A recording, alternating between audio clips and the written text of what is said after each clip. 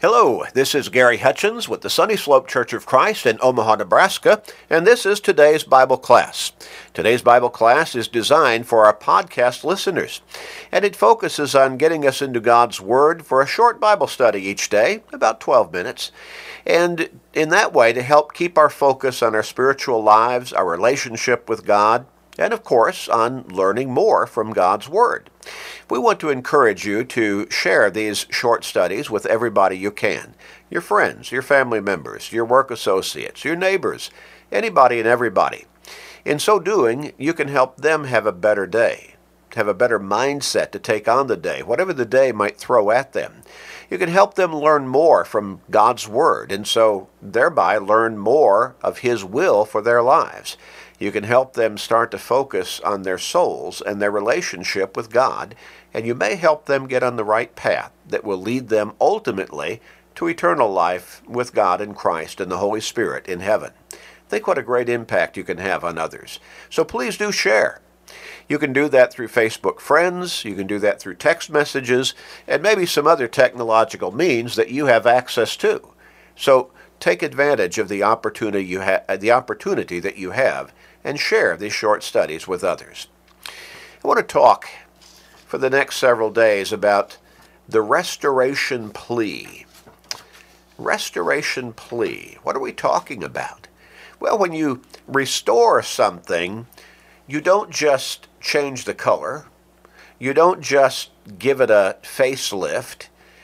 When you really restore something, you go back to the original pattern, whatever it was, design, the original look. I've known different people or met different people who restore, vintage automobiles. Well, they don't just, again, give it a new coat of paint, a different color. They don't just pull in new seats and make it up to date and all of that. They go back to the original plan, the original look. If they need to, they take the paint off down to the original steel body, and then they paint it the exact same color it was when it was originally manufactured. When they work on the interior, they try to put all of the original design back into that interior. When they're looking at replacing the parts under the hood, they're going to try to find vintage parts that were the exact kind of parts that were there in that particular automobile when it was first manufactured. I used to preach and live in southeast Louisiana for a great many years. And my wife and I would go and play tourist. Now, I still go back and play tourist with my wife. And we would walk through the French Quarter. We'd look at all of the buildings. And one thing that I came to learn was that if you want to, say you buy a building in the French Quarter of New Orleans, and you say, I want to change the color of this building. Right now it's whatever the color is. I think I want to paint it red, or I want to paint it green, or I want to paint it yellow.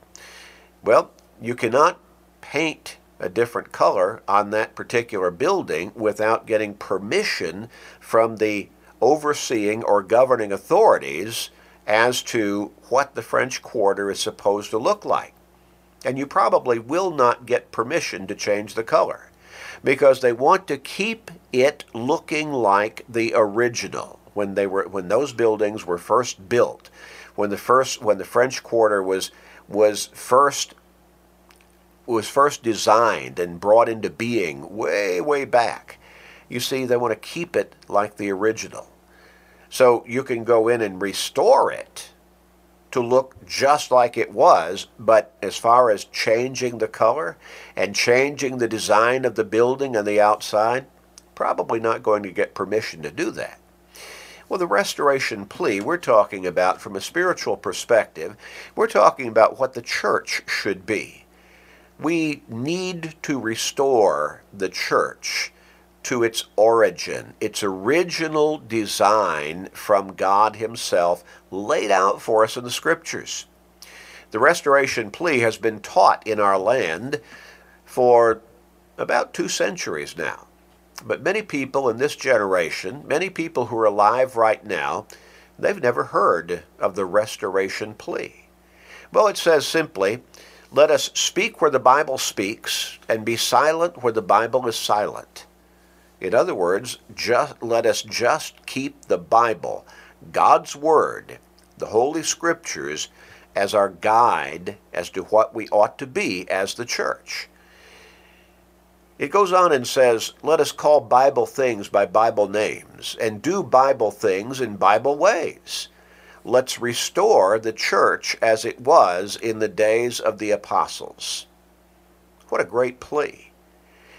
So many people have come along over the ages since our Lord and Savior ascended back to heaven, having established the church on this earth.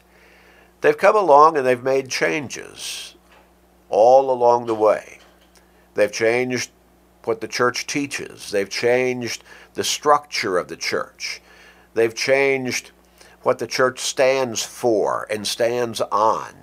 They've changed their view of the Bible in many cases. Well, how sad that is, because in doing so, they have changed the church. I've made a point in teaching for many years now that the Apostle Paul, he laid out for the Galatian congregations in Galatians chapter 1 that there is only one gospel. And he says, I marvel that someone has come in and you have accepted, or at least you're flirting with the idea of accepting a changed gospel. And then he quickly says, which is not another, but there are some who would pervert the gospel. Now, the point that I've tried to make is, whenever you change the gospel, well, it's no longer the true gospel. The gospel is what we find in the Scriptures. To change it in some way is to change its identity. It's no longer the true gospel. When we change the church that the Lord established on this earth, we change its design, we change its structure, we change its teaching, its belief, all of that, and you could probably name some other facets of it as well, then it's no longer that same church. We need to simply get back to what the Bible says and let the Bible speak let us speak where the Bible speaks. Let us be silent where the Bible is silent. Now that bothers a lot of people because they say, well, we need to bring the church up to date. Why? Was it not perfect as the Lord established it? Was it not perfect in the design that God had in his mind going back before the ages? How can we do better than the design that God had and laid out for us in his word for the church? We're not that smart, and we don't have that authority. We need to speak where the Bible speaks. We need to be silent where the Bible is silent. We need to just get back to calling Bible things by Bible names instead of trying to innovate things to fit our times. And we need to do Bible things in Bible ways. The simpler, the better. You know, when you have a problem of a mechanical nature, what do you look for? Let's say you have a problem with your car and you start to hear a knock or you start to detect a little bit of a noise someplace. Well, what do? Do you immediately start tearing the engine apart? Do you immediately drop the transmission and start opening it up and seeing if anything is in there? You don't do that, do you? Because probably the problem is not in either one of those components of that automobile. You look for the simplest answer. And a whole lot of times, if not the vast majority of the times, that's going to be the solution. Where would be the simplest answer to this particular problem?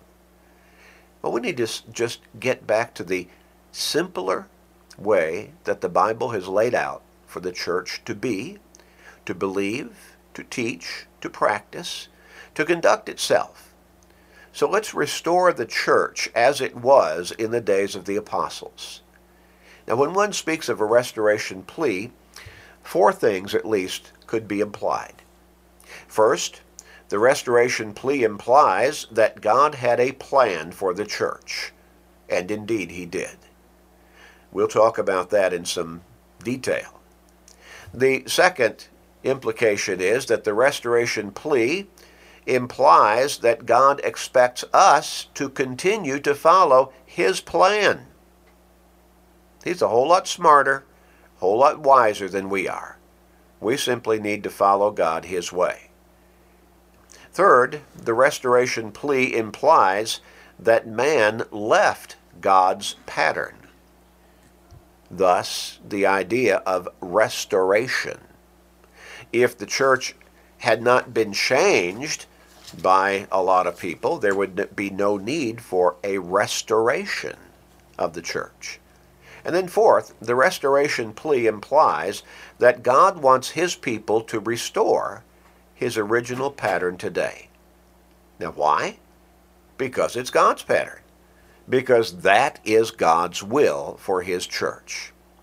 We're going to come back and look at each of these in some depth and detail and reason together as to how important it is for us to get to the mindset of restoring the church of the New Testament as it was established by our Lord Jesus Christ and as it was taught and built by the apostles in that first century. We can't do better than that. Let's pray together. Father, we pray for your wisdom and your guidance as we seek and strive to follow you according to your will. Help us, Father, to recognize the importance of being the church that you sent your Son to establish in this earth, and the foolishness and the wrongness of trying to change it to fit what we want or what our culture wants in these days and age. We pray, guide us in this, Father. Give us your wisdom and help us to be corrected when we make mistakes along the way. And bottom line, to you be the glory. Please forgive us, gracious Father, and hear our prayer. In Christ's name, amen.